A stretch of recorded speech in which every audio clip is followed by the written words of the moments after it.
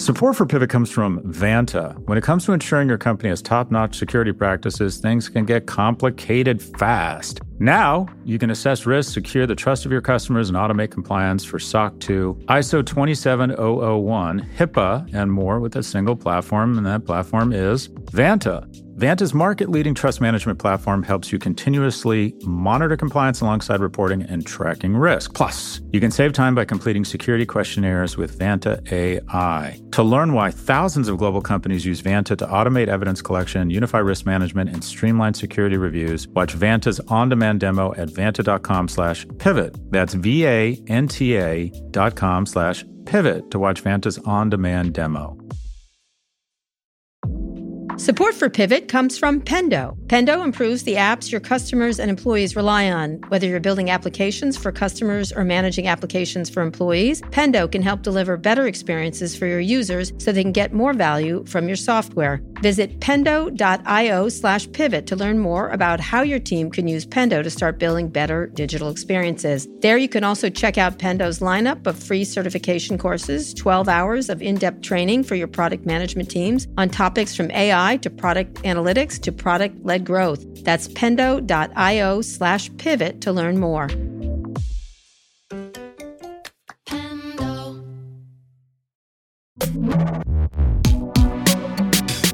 Hi, everyone. This is Pivot from the Vox Media Podcast Network. I'm Kara Swisher. Scott Galloway is still gallivanting somewhere around the world. So today I'm joined by my favorite tenant, Casey Newton.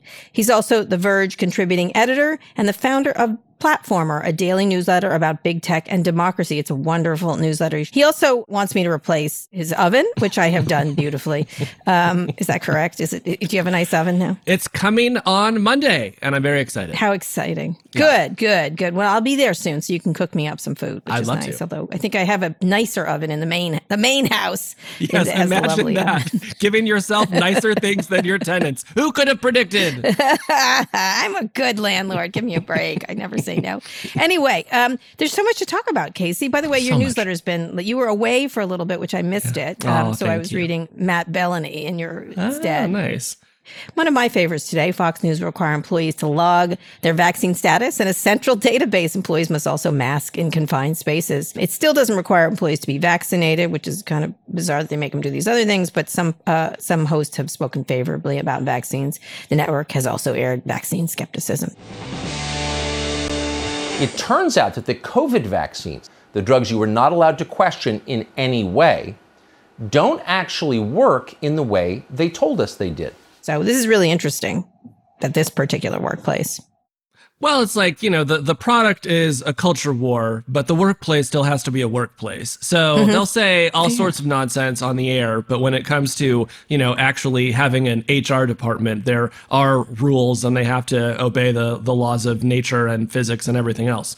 Yeah. Do you think one of the things that's interesting is these workplaces, as people go back, everyone's been moved back. I know Vox has been moved back to October or something like that, or unspecified actually. But many of the tech workplaces have been moved back. What do you make of what's happened? They were bringing people back, and I think wanting to bring people back.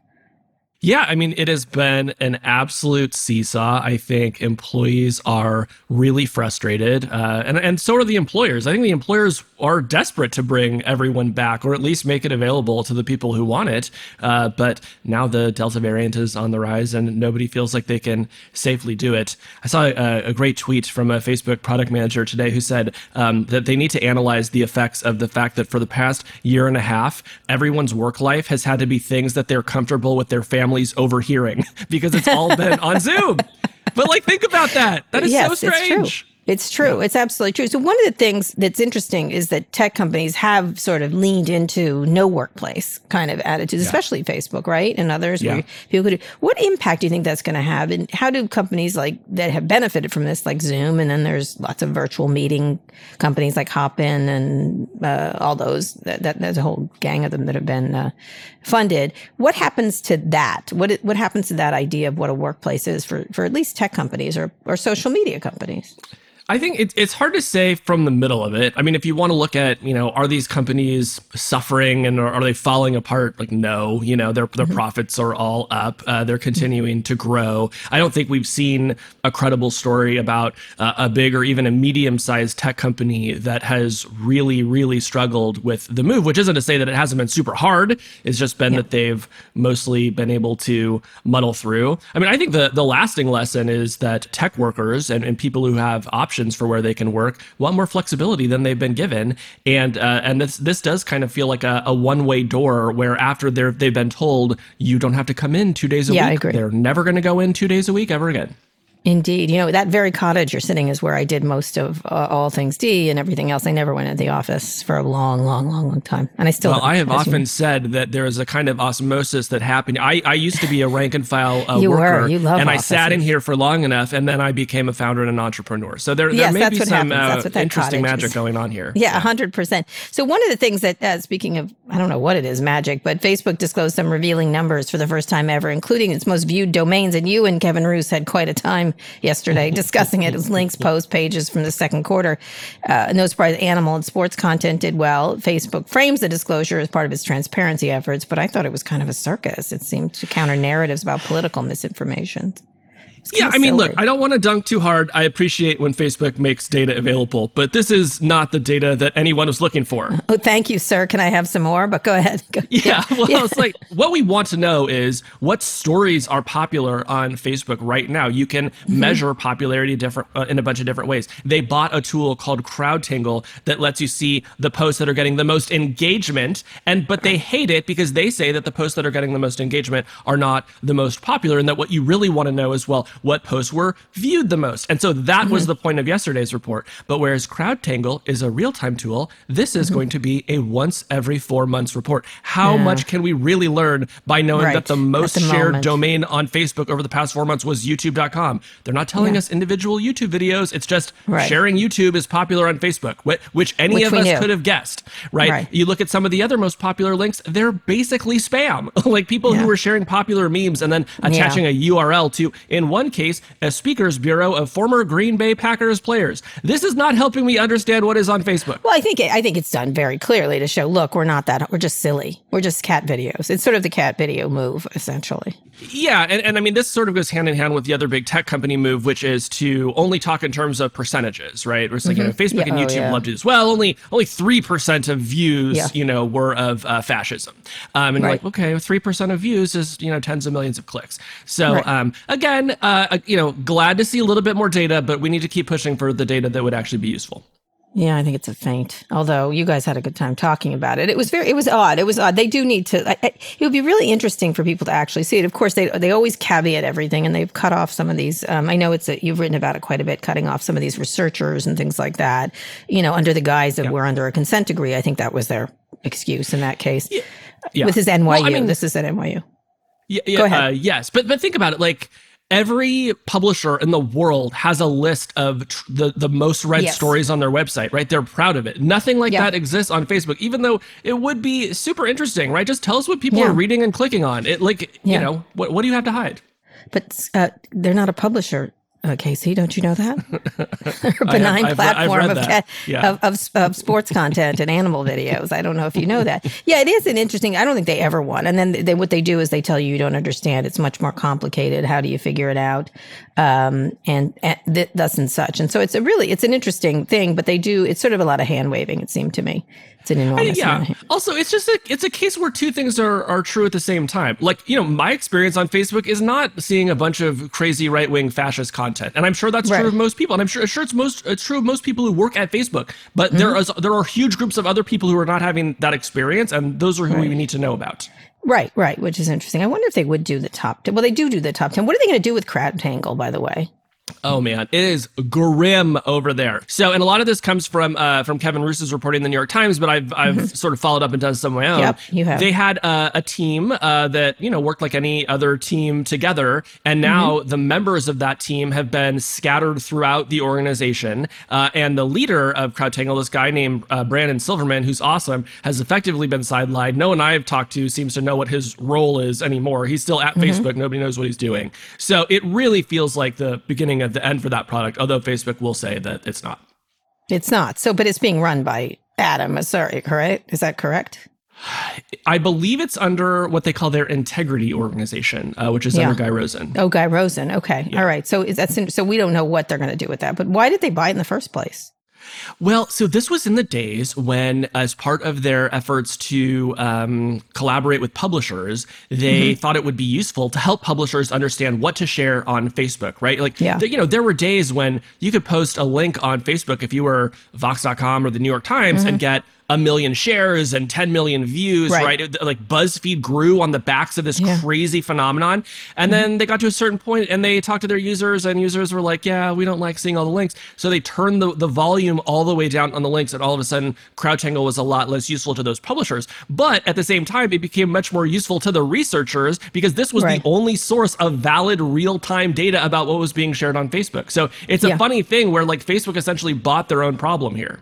Yeah, they did. And they would like it to go away now. They'd like to put it in a drawer and close it. Lastly, Amazon, speaking of large companies, Amazon is the world's largest retailer outside of China, surpassing Walmart. Big deal, big deal.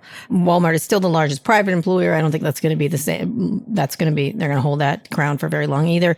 Alibaba still reigns in China. So one of the things that's really interesting is that it's a moment, right? It's a moment that Amazon does this, even though they try very hard to say they're only part of a small retail market. And obviously the questions remain if Amazon would get into the Chinese market. Probably not. And vice versa. Alibaba has some business here, but not the enormous business they have in China. Yeah, I mean, to me, this is a kind of a huge milestone, but it sort of made me laugh because heading into the whole antitrust fight, Amazon was another one of these companies that love to talk in terms of percentages rather than actual numbers. So it was always like, hey, look, we might look big, but we're really only 1% of all economic activity on Earth. You've gotten that call from the PR people? Wow. Oh, yeah. Kara, we're just 1% of all the economic activity on Earth, and you think we're big? Come on. But now it's like, okay, well, you're bigger than Walmart, and you're the biggest retailer in the United States. So maybe we can disagree that you're really freaking big now. Yeah. I'm very pleased with that. But I think it's going to be an Amazon world and an Alibaba world, essentially, around the world. One dominating in the U.S. and say Europe, and the other in other parts, and they will compete in the rest of the world. I don't think Alibaba would be a big player here or Amazon a big player there at all. I mean, the thing that always trips me up about Amazon is that company really has been Teflon. Like, you look at all of the scandals and the controversy that have attached themselves to all of the biggest companies over the past 5 years, even Apple. Amazon, like, trust in that company is the highest among any of those companies. Like, people would sell their children before they give up their Prime subscription. Yep, it's a really interesting thing. He did have his sex. He is having a fight with Elon Musk over and people were excited base for him. And Moonbase, and then he goes up and does like a flyby, like as if he's Tom Cruise in Top Gun. That's true. Look, I mean, the Twitter socialists definitely the hat. What? I don't even remember the hat. The cowboy hat when he came back down. Oh, yeah. Well, look, the Twitter socialists had a lot of fun with Jeff in space, but it didn't affect Amazon one bit. One iota. Yeah. I think they are struggling with their government contracts. They really want to get back in there. They got some big ones. It's obviously a big area of growth for them.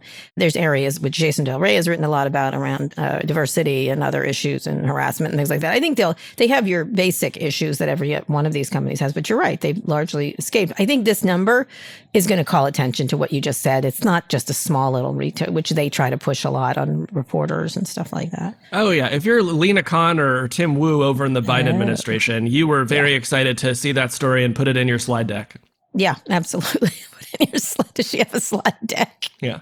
Does she? Everyone's always working on a slide deck, Kara. Are they? I don't have a slide deck. This is what I've learned about people. I'm interested in notes. I texted Casey late last night about notes apps. Like, which one do you like? One of my obsessions. Yeah. Yes, I don't like any of them. I went back to Evernote of all things. I was an Evernote person. I'll be curious to hear what you say. I haven't used Evernote in several years, but it really invented like the modern note-taking app. Yeah, I got to tell you, the others, I just have to have a PhD in note-taking to use. So I'm sure you like that part of it. Anyway, let's get to our first big story.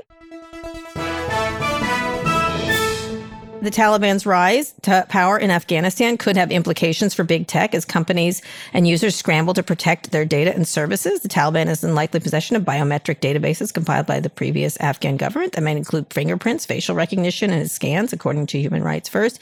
There are concerns that the Taliban could use the data to track down previous government employees, international workers, women's rights activists, or educators. They also are trying very hard to stay on these platforms, which are essentially doing stasis. That Facebook has kept the Taliban off of Facebook. Twitter has let them stay on as long as they don't break the rules. YouTube has kept them off of it based on U.S. government sanctions laws. You've written quite a bit about this. So it'll matter if when they take over, what happens with these tech companies, whether they turn over the Afghani president's account like we did in this country with Biden and Trump, for example. So what do you think about what's happening here? Again, it's these social media companies smack in the middle of an international crisis, as always. Yeah, I mean, the first thing to say is what an absolutely heartbreaking situation. Hard not to see the stories over the past few days and not just feel constantly in pain over all the human suffering that we're watching unfold. For the platforms, this is such a no-win question because up until now, most of them have said, based on our interpretation of U.S. law, we're not going to keep the Taliban and their posts up. Not Twitter. Not Twitter. Well, so Twitter is a weird one, and I have reported that out a little bit. And basically, I think the reason that the Taliban is not banned on Twitter is that they are not on this list that the State Department maintains called the Foreign Terrorist Organizations list. Right. But they are on other lists. But Twitter, for whatever reason, said US sanctions. They're on the sanctions list. But Twitter, for whatever reason, says, well, we're going to allow them to be on. But I actually think that 6 months from now, most platforms' positions will look a lot more like Twitter. And it's going to be the other platforms that are going to have to backtrack because, even in like the recent Biden interview, you sort of get the impression that the Taliban is going to get some kind of recognition from the international community, at which point they probably are going to have a Facebook page and a Twitter account and all of that. But yeah, I mean, this goes right to the question of like, well, is this a town square where no matter who is the mayor, you get to have an account? Or do the platform say you have committed war crimes and atrocities and human rights abuses and you're not welcome on the platform? Well, that'll be an interesting, is again, them making, like, they're the State Department. Each of they're the State Department of social media is, I think, what I call them. I think one of the things that's interesting is it begs the question, what happens if President Trump returns to office? Like, what does Twitter do? What do they do? Well, I will go into hiding, and I'm going to catch the next Jeff Bezos rocket to space, I think, if that happens. And then humans will be on their own. Yes. Okay, Casey. But in any case, what is Twitter and what are they going to do? That's the thing. Well, here's what they've said. So Facebook banned him permanent. I think permanent. Yeah, Facebook suspended him for 2 years. Yeah, if Trump becomes president again, I do believe that Facebook would reinstate him. Unless he misbehaved, right? Unless he... Yes. If he broke the rules again, they would get rid of him. And the thing is, he would break the rules again. He's incapable of not breaking the rules. I actually think at this point, like if they had to make the decision today and Trump became president tomorrow, if one of these demented QAnon fantasies came true, Twitter would still keep him off the platform. Like everyone I've talked to at Twitter has said he's permanently suspended. Like there is no avenue for appeal.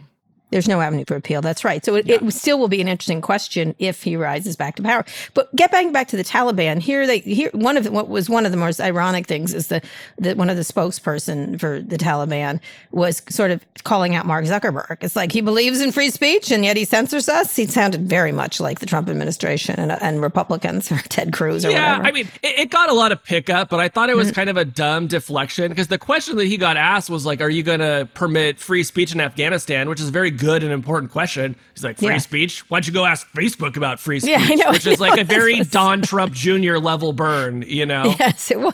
It was strange. Yeah. And Don Trump Jr. did approvingly quote tweet it, by the way. Yes, that's right. Of course he did. But in any case, the more serious issue is that they're getting all this data because the U.S. government pushed for and funded programs to capture Afghans' biometric data during the occupation. I mean, this is like, and then they have all their social media and they can do lots of things with that. What is going to happen here with this ability to use all this data? And this group of people will. Yeah. And I mean, look, I don't know exactly, what data is on which devices. My understanding is that they have collected a lot of biometric data about citizens. There are stories that in the past, the Taliban has gotten access to similar data and used it in essentially terror campaigns against Afghani citizens. So we do have to assume that that is going to happen again. I hope it doesn't happen. I also hope that people who make this kind of hardware and these kind of services take this as a lesson that they need to build in fail-safes for when their products fall into the wrong hands, because they will fall into the wrong hands. There's this company Clearview AI out there right now. They're scraping every face they can find on the internet and putting it in a database and selling it to governments. Yep. It is not hard to figure out that this is all going to be used against us. To your point, what happens when a Trump-like figure comes back into power? Well, I think they're going to use a database like that to harass us all and to punish dissidents and journalists and God knows what else. So, well, they did that with immigrants. Yeah, absolutely. If you're coming into this country as an immigrant, all of a sudden you have to show your social media handles, right? Like it's a climate change like problem because the creep is slow and no one thing makes it feel like a crisis. Yeah. And then you turn around 5 or 10 years later and you realize that your freedoms have been dramatically reduced. So I do hope people pay attention to this one. There are 2 movies I was thinking about. I watched one last night. Did you ever see Enemy of the State with Will Smith? Yes, Gene Hackman. And Gene Hackman. Yeah. It was like my mom was watching it. I'm like, oh my God, I love this movie. And it was like a long time ago. And it had all those things. And John Voight, who has become a lunatic since then, who looks great in this role, by the way. It plays a CIA person. And Jack Black is in it. If you look at the minor characters, they're all there's really there's a ton of well-known actors who are in the minor character roles, which is kind of funny. Such a great movie. It is. And it was all about that, like the idea. And everyone was like, ha, ha, ha, at the time. But it's certainly true. I remember thinking, oh, this is probably the way it's going to go at the time. And the other, of course, is my favorite, Barbed Wire with Pam Anderson. Yeah. Yes. Which you liked only for the story. Yeah. I did. No, I'm telling you, I did. It was about eye recognition. You had that Minority Report of eye recognition and, she gives away her ability to get away to someone because they have all their personal biometric data. It was early and very prescient. I think if you said anybody, hey, you ever see Barbed Wire? And people say, oh yeah, the eye recognition movie? Go watch. We're going to watch it together when I come to San Francisco. I would love to. We'll have a Barbed Wire night. It is such a great film, I have to say. I recommend it to everyone. But what's going to happen here? So you think that they're going to recognize this government, that Facebook and YouTube is just going to let this Taliban video stuff fly? They're getting millions of views. The people are racking up numbers. I mean, right now they've got to be over there, just like drawing up the scenarios for like, how do we do this? And one element of this is, okay, so you and I agree that the Taliban are bad people and should not be running Afghanistan, but they are. Well, do they have a water and sewer department? Do they need to communicate with their constituents about really minor stuff? Like, should their citizens not have access to that sort of thing? Right. So, these are sort of some of the questions that you get into, and these are the questions that you raise when you decide that you want to be available everywhere on Earth. Yeah, this is true. There are public squares without being actual public squares, and therefore they must sit there. Like, they must be like, where can we get back to Marjorie Taylor Greene? She's easy. And of course, she will use it and has used it. A lot of the right wingers are saying, look, they're keeping the Taliban on, but not us, which is kind of an interesting juxtaposition. I still want them off. They can't get on because the Taliban's on. Look, you're letting the Taliban. It's like sort of stack ranking murderers or something. Like that murderer was more murdery than I am. I'm not saying they're murderers, but you know what I'm saying. Yeah. But like, think of how absurd it is that a company has to make like a moral evaluation of every person on Earth to decide like whether they get to use the service. Like, this is not how companies are supposed to work. We have built ourselves into such an absurd world where all of the most important discussions that are taking place inside giant digital shopping malls. And it turned like before recently, we didn't have most of our big political debates inside shopping malls, right? You couldn't find like the Taliban store down at the Westfield in San Francisco. Right. The positive flip of that is, why don't we just have more like public websites, public spaces? Yes. Like, not everything has to be owned by a massive corporation. Yes, that is fair. That's me playing Twitter socialist. More innovation. There needs to be more innovation where people can talk. Anyway, Casey, let's go on a quick break. When we come back, we'll talk about Facebook's high-tech plan for the future of work and a listener mail question. Support for this show comes from Virgin Atlantic. Let's talk travel. Whether you're setting off on a business trip or taking that well-deserved summer vacation, we're always so focused to getting to our destination that we forget to embrace the journey. Well, when you fly Virgin Atlantic, it serves as a reminder that a memorable trip begins right from the moment you check in. That's why they offer loads of special touches to truly elevate your time in the sky, such as in-flight movies, music, TV, and podcasts that you actually can't wait to dive into. A snack bar that you can help yourself to at any time, and an iconically British high tea high up in the clouds. They've got these little salt and pepper shakers that you're encouraged to pocket as your first souvenir. And if you're feeling really fancy, how about a wine tasting experience at 38,000 feet? So really, we're just getting started. From their brilliant next-level service to the food, the entertainment, the planes, the clubhouse, the crew, and so much more. These are just a few of the many special touches that make me love flying with Virgin Atlantic. And I fly Virgin Atlantic a lot. Check out virginatlantic.com for your next trip to London and beyond, and see for yourself how traveling for business can always be a pleasure.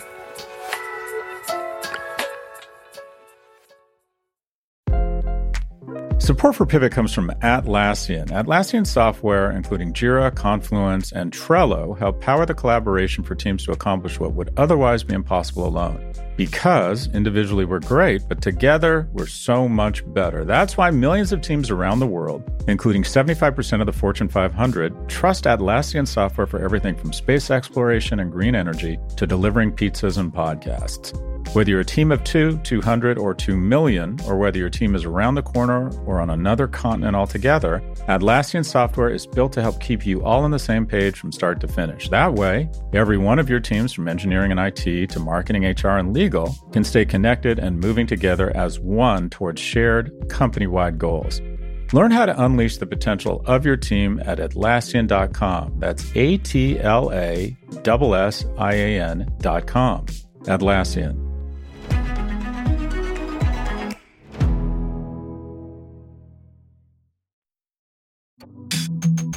Okay, Casey, we're back. Facebook wants users to work in a virtual reality. The social networking giant and Oculus parent company recently unveiled a new app called Horizon Workrooms. So today we're announcing a new service called Workrooms.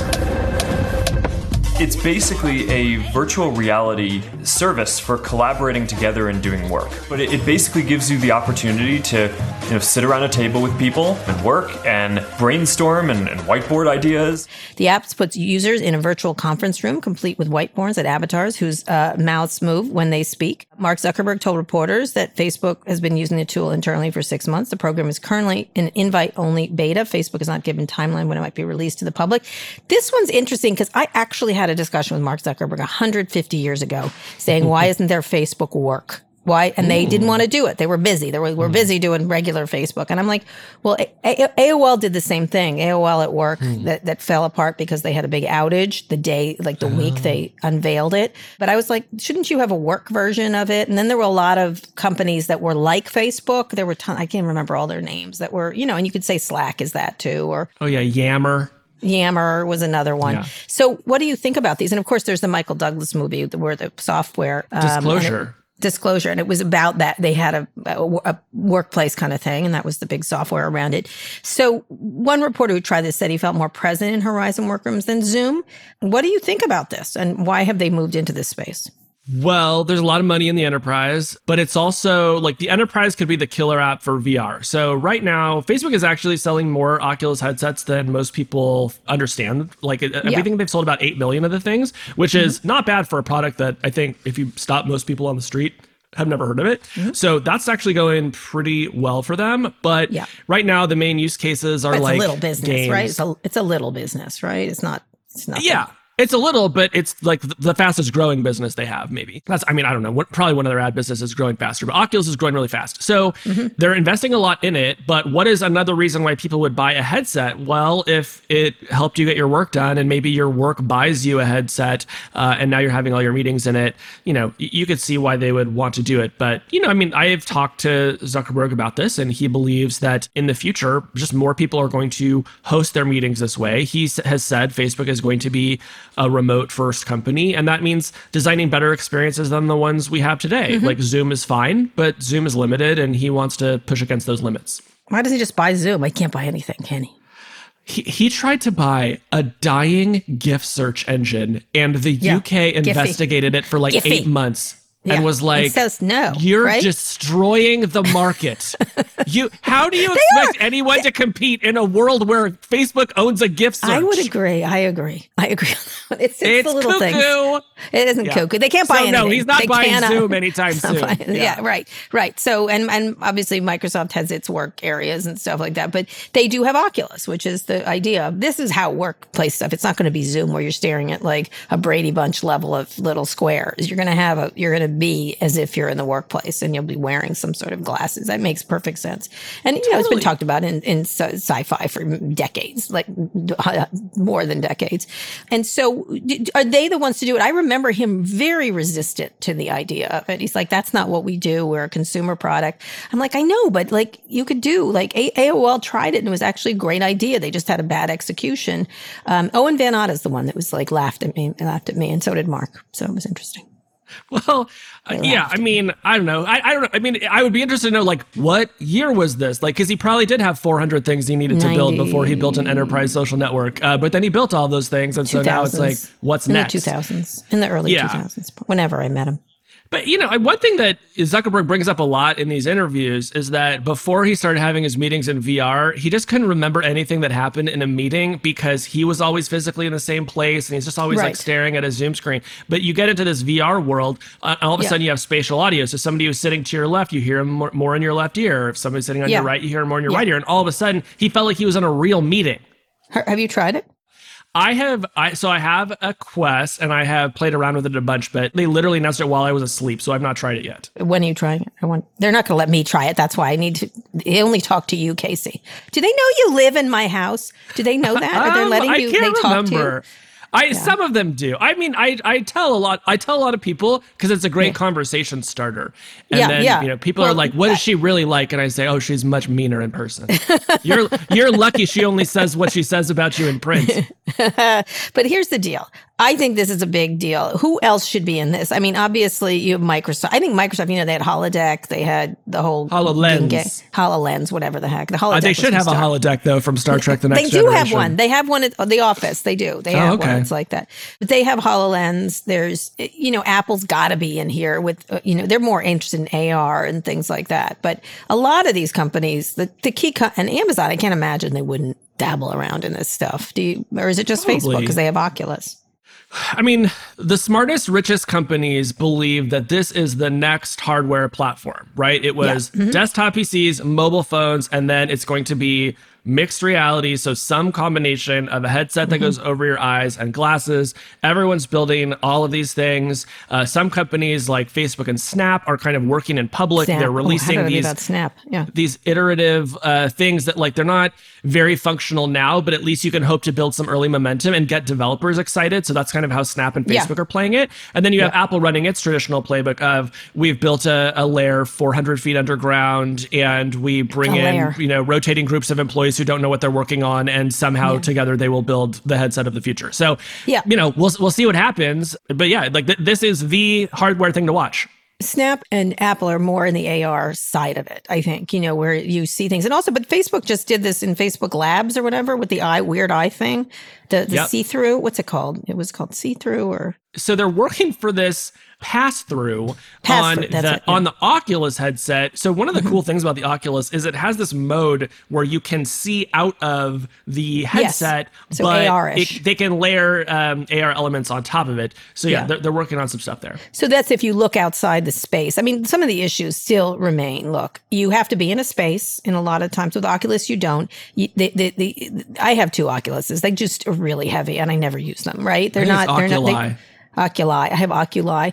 I don't find them easy to use. I've tried all kinds of, there's some interesting gaming aspects of it. I've been in some of these rooms in malls that they've turned into green rooms. And then you go in and I was fighting pirates with my sons, which was fun for sure. But I wouldn't do it again, like that kind of stuff. So it was always sort of like, where's the thing that's going to happen? I always thought AR was the way, where you go to Paris, you're wearing some glasses that are very nondescript. And then you look up and, look up at the Eiffel Tower and get all kinds of, or a mapping thing, go this way. Totally. If anyone wants to see something really cool, Microsoft under the guy that was running Nokia, I'm blanking on his name, did a video of the future of tomorrow or something like that with Microsoft. And it was an idea thing where what would happen. And a lot of it was someone wearing a pair of very nondescript glasses with go this way in an airport or go, this is the direction you want to go in. And it seemed useful. Some of this stuff, not so much, I gotta say. I don't know. I think that's true now, but it's like if in like 1982, somebody like showed you an Atari and said, do you think this is the future of the enterprise? You'd say, probably not, yes, but then give it 10 years. Yes, I did. Oh, you yes, did? I Of did. course. Yeah, you played Donkey Kong and you said, people will make billions. I am working on my memoir, and I indeed wrote a story for the Wall Street Journal saying mobile is it in the early, whatever it was in the 90s. Oh, I believe whatever. that. Yes, you did. No one will be tethered to no one will have workplace phones. No one will have workplace things. Everything will be mobile. It is true. It is true. But this one, I'm still trying to figure out where it is. I think you will not have to go to the office. That is for sure, and that links with some of these office things we were talking about. In any case, you and I will be together in an Oculus-like setting at some point, and I never have to actually physically see you again. All right, Casey, let's pivot to a listener question. You've got. I can't believe I'm going to be a mailman. You've got mail. This one came in via email from Sean Downey in Ireland. I would like you to read it without an Irish accent. Thank you. Aha, okay, here we go. Great show. What are your thoughts on China's tech crackdown? Is it hypocritical to criticize the CCP for cracking down on big tech when it's constantly called for in the US? Also, the recent push in China to redistribute wealth. Is it possible that they move faster nowadays? Also, do you think Western media write everything off as oppression, like the Ant IPO, considering it's come to light there are regulatory concerns about payments and reserve requirements? Thank you, Sean Downey from Ireland. Listen, Sean, China is not like the U.S. I'm sorry. I agree with you that there's a lot of abuses probably among these Chinese zillionaires and these giant tech companies. But the fact of the matter is you have to use systems to get to these companies, like what say Senator Klobuchar or any number of politicians are trying to do, Lena Khan. You have to use the system to get to them. You can't just decide by fiat that this is what we're going to do. I mean, they can. And I think that's the issue. It's okay to be constantly called for in the U.S. if they go through things. But imagine if Elizabeth Warren had unlimited power and got to do what she wanted. Do we think that's a good thing? I mean, we may agree with her, but I just feel like what they're doing is oppression, even if it's directionally correct. Casey? Yeah, they're sort of like ripping up all the rules of their economy in the middle of the game without warning. So I'm glad I don't invest in Chinese tech companies. Yeah. I'm interested to see like what does the transformed Chinese tech landscape look like? Does their antitrust push result in a lot more competition? Does it become a kind of global model? I mean, I'm curious to see, but to Kara's point, this doesn't feel like any way to run an economy.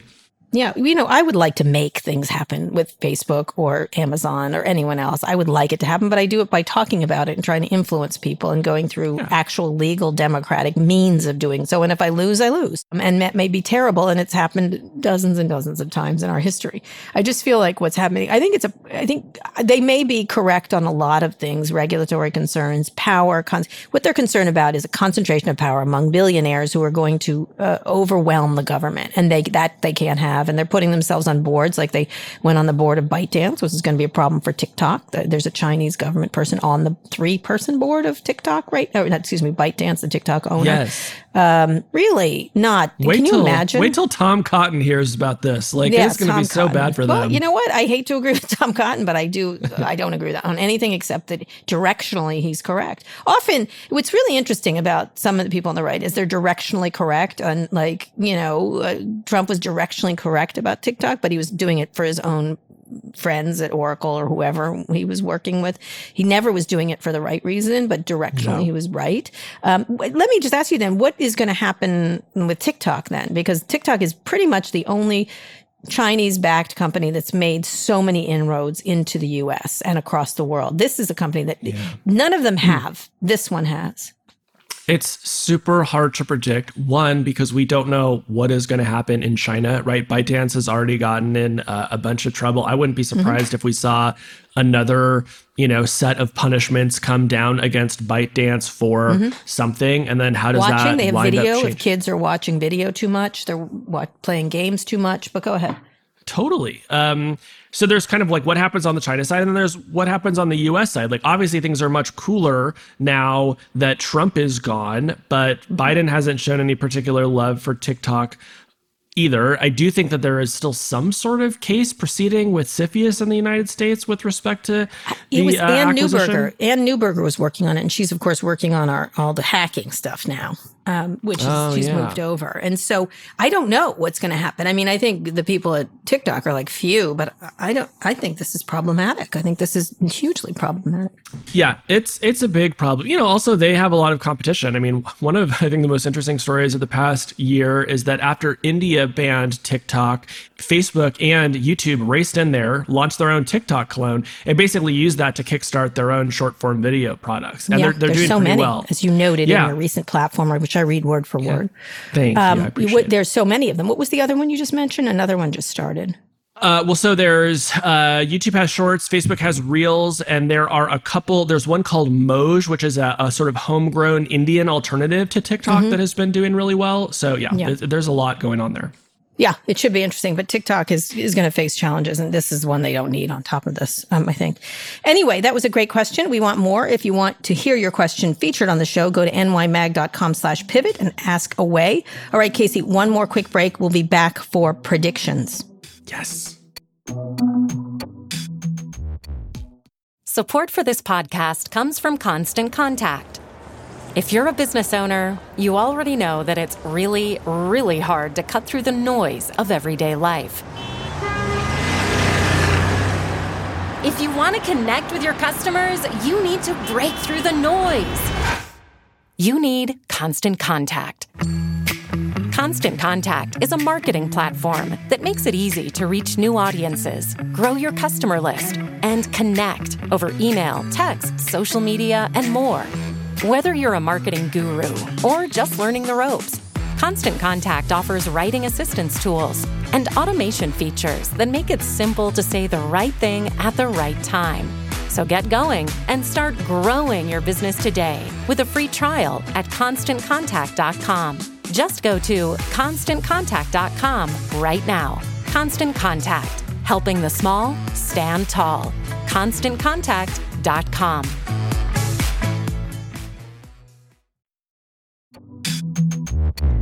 Okay, Casey, I would like a prediction, and I would like it to come true. Great. And this is my favorite part of the show because Scott, of course, got famous by making predictions. Yes. And so I want to see if I can make an even wilder prediction than he's ever made. Great. So Crazy. What if Peloton bought Arby's? Think about it. You finish your workout. What do you want? You want a roast beef sandwich. All of a sudden, you have vertical integration. Okay. Think about all the physical storefronts Arby's have. Think about how many bikes they could put in the back of that thing. I think there's a slam dunk, and I would expect this to close by Q4. Oh my God, that's really terrible. A lot of people said that about Amazon buying Whole Foods, and look at where we are now. No, they didn't. No, they didn't. It was smart. You're kidding me, right? Okay. I want a real prediction. Here's the real one. Apple buying Peloton. Why not Apple buying Peloton? We keep talking about it. How is their fitness thing doing? And I wonder. They don't really care, right? I think it's doing okay. Well, I mean, I've looked at it. Yeah. I'm not a fan of Apple's big push into services because I think that most of their services just aren't very good, but also ads for all their services are taking over their computers. I got a pop-up notification on my desktop today because Apple's like, hey, subscribe to Apple Arcade. Like, Apple has hated that BS throughout its entire history. I hate that it's taking over their products now. That said, I do think it makes sense for them to buy Peloton. So we'll see. Well, see, I think that's where they should move. I think it's an interesting time. Peloton has some issues around one of its treads and things like that. But in general, it's an excellent product. I keep pushing that deal. Like, I don't see anybody else being able to buy them. Maybe Amazon and others, and then it can be delivered to your house. But it's one of those products that I think has a real stickiness and will continue post-pandemic, I think. That's where they've got. Yeah, it's sort of like everything they like. It's a premium product. It has a service attached to it. They could probably help it out with their supply chain and logistics, and help them make more bikes and treads. Not unlike Beats, not unlike this, not unlike that. I think it's got Ally Love, which is my favorite thing about Peloton. Apparently she just got married. Congratulations, she did, indeed, Ally Love. She wore congratulations, Ally Love. She did a whole series of workouts wearing wedding garb. exercise garb. How do we feel about that? I felt good. Is that classy? I was fine. That's felt good? Okay. I was fine. Yeah. I like it. She's kooky. I like it. I know it was sort of retro, but I'm down with it. I'm down because I'm a I like it whenever you get sentimental. So I like that you like that. Yeah. All right, Casey. Thank you so much. I really appreciate you getting up early in California, and I appreciate all your insights. What are you working on right now on platform? Or what was yesterday? It was Taliban, right? Well, Apple so yesterday, safety. Speaking of Apple. So super quick, one of my pet issues is I think that anyone should be able to verify their profile on any service. So Twitter, Facebook, even if you're not a famous person, I think you should be able to verify yourself. Yes. I wrote about the fact that Tinder has actually started to do this, and it's going great for them. And they keep inventing new ways for you to verify yourself in case you don't like one of the other ways they've already invented. So they're super far ahead on that. So what ones? How can you verify yourself? Explain. Two ways. So just one, so people know, let's give them the background. In the old days, you used to get a blue check mark on Twitter. It was very hard to do. You'd have to send your license in, I think, and it made for a real problem because they one time I remember verified the wrong Wendy Dang, who's the wife of Rupert Murdoch. I was right in the middle of that, and things like that. So you were in the middle of the Wendy Dang Rupert Murdoch she called relationship. Me. She called me when she was Miss. Someone else got Wendy Dang rather than Wendy _Dang. They should get her on the show. No, Jack Dorsey was involved too. I mean, it was just ridiculous in terms of getting people verified, but it was difficult nonetheless. Yes. So Twitter has had this disastrous history of verification. They actually verified 6 bot accounts falsely last week or the week before. So they had to pause their whole verification program after they had taken a 3-year pause on their verification program while they tried to figure it out. But how it works on Tinder is Tinder just says, take a picture of yourself, making a gesture. And then if the gesture matches what they told you, then they will verify. And all they're really verifying is that you look like your photos, essentially. So that's the first kind. But then now they're also coming out with a method that will let you submit like a driver's license, some other form of identification. So if you don't want to put your face on your profile, maybe you're LGBTQ+, maybe you're a woman in a country where it's frowned upon to date, you'll be okay. Okay. All right. So they have other ways to verify on these platforms. Yeah, but the important thing is that anyone can do it. And my whole point is that if you want these networks to build trust, then you should actually let more people verify each other rather than reserving it for, the coastal elites. And therefore, it gives you more trust in this, that you don't get catfished or whatever, that it's not exactly. Do you remember earlier this year during the Amazon union election when Amazon had this like ridiculous army of ambassadors that was like, I'm voting against the union because I love my 15-minute breaks, right? And then everyone else started to create these accounts that were like satirizing those accounts. And then Twitter had to sort through, well, which are the real ambassadors and which ones are the fake ambassadors? Right. My point is, if you created ways for people to verify each other, you wouldn't have this problem and you'd have more trust in the network. Because I might say, I might know, like, okay, if your profile says you work at Amazon, you've like authenticated through an Amazon email. So I just want people to think which was the origins of Facebook, if you think about it, that you had to have a college email and stuff like that. It is an interesting issue. This is something Walt Mossberg had been railing on 20 years ago. You know what I mean? This idea of anonymousness. There are some arguments for being anonymous, for sure, but much smaller than the arguments for being who you are, saying who you are. Then again, they have a lot of, speaking of facial recognition in Afghanistan, then they have a lot of information about you, of course, like a government does. Yes. And so that's why this should always be an optional thing. But what's so great about Tinder is not saying that you're either verified or not. They're saying, well, we can verify different aspects of your life and maybe give you certain features based on what you're willing to contribute. So the overall trust in the network will rise. So, but if you want to remain totally anonymous, if you don't want to turn anything over, you don't have to. You can still use the service. So I think we just need to get like smarter and more sophisticated about this, like create a balance. So it gets you more dates. And that is the real goal. Verify Casey on Tinder right now. That's why I came on this podcast, actually. If you're a gay man, 30 to 40, living in a major American city. It is actually Casey Newton you're talking to. All right, Casey, I'm so glad I could help you with your dating life. It's great. Oh, me too. And I'm so glad I could help you with Scott's mysterious disappearance. And let's hope we find him. Let's hope we find him. Okay, Casey, thank you so much. Don't forget, if there's a story in the news that you're curious about and want to hear our opinion on, go to nymag.com/pivot. Thank you, Casey, for coming on the show. Subscribe to Platformer on Substack, which is a fantastic newsletter that Casey does. Casey, please read us out and try not to mispronounce everybody's name. Today's show was produced by Lara Naiman, Evan Engel, and Taylor Griffin. Ernie Endredot engineered this episode. Make sure you're subscribed to the show on Apple Podcasts, or if you're an Android user, check us out on Spotify, or frankly, wherever you listen to podcasts. Thanks for listening to Pivot from Vox Media. We'll be back next week for another breakdown of all things tech and business.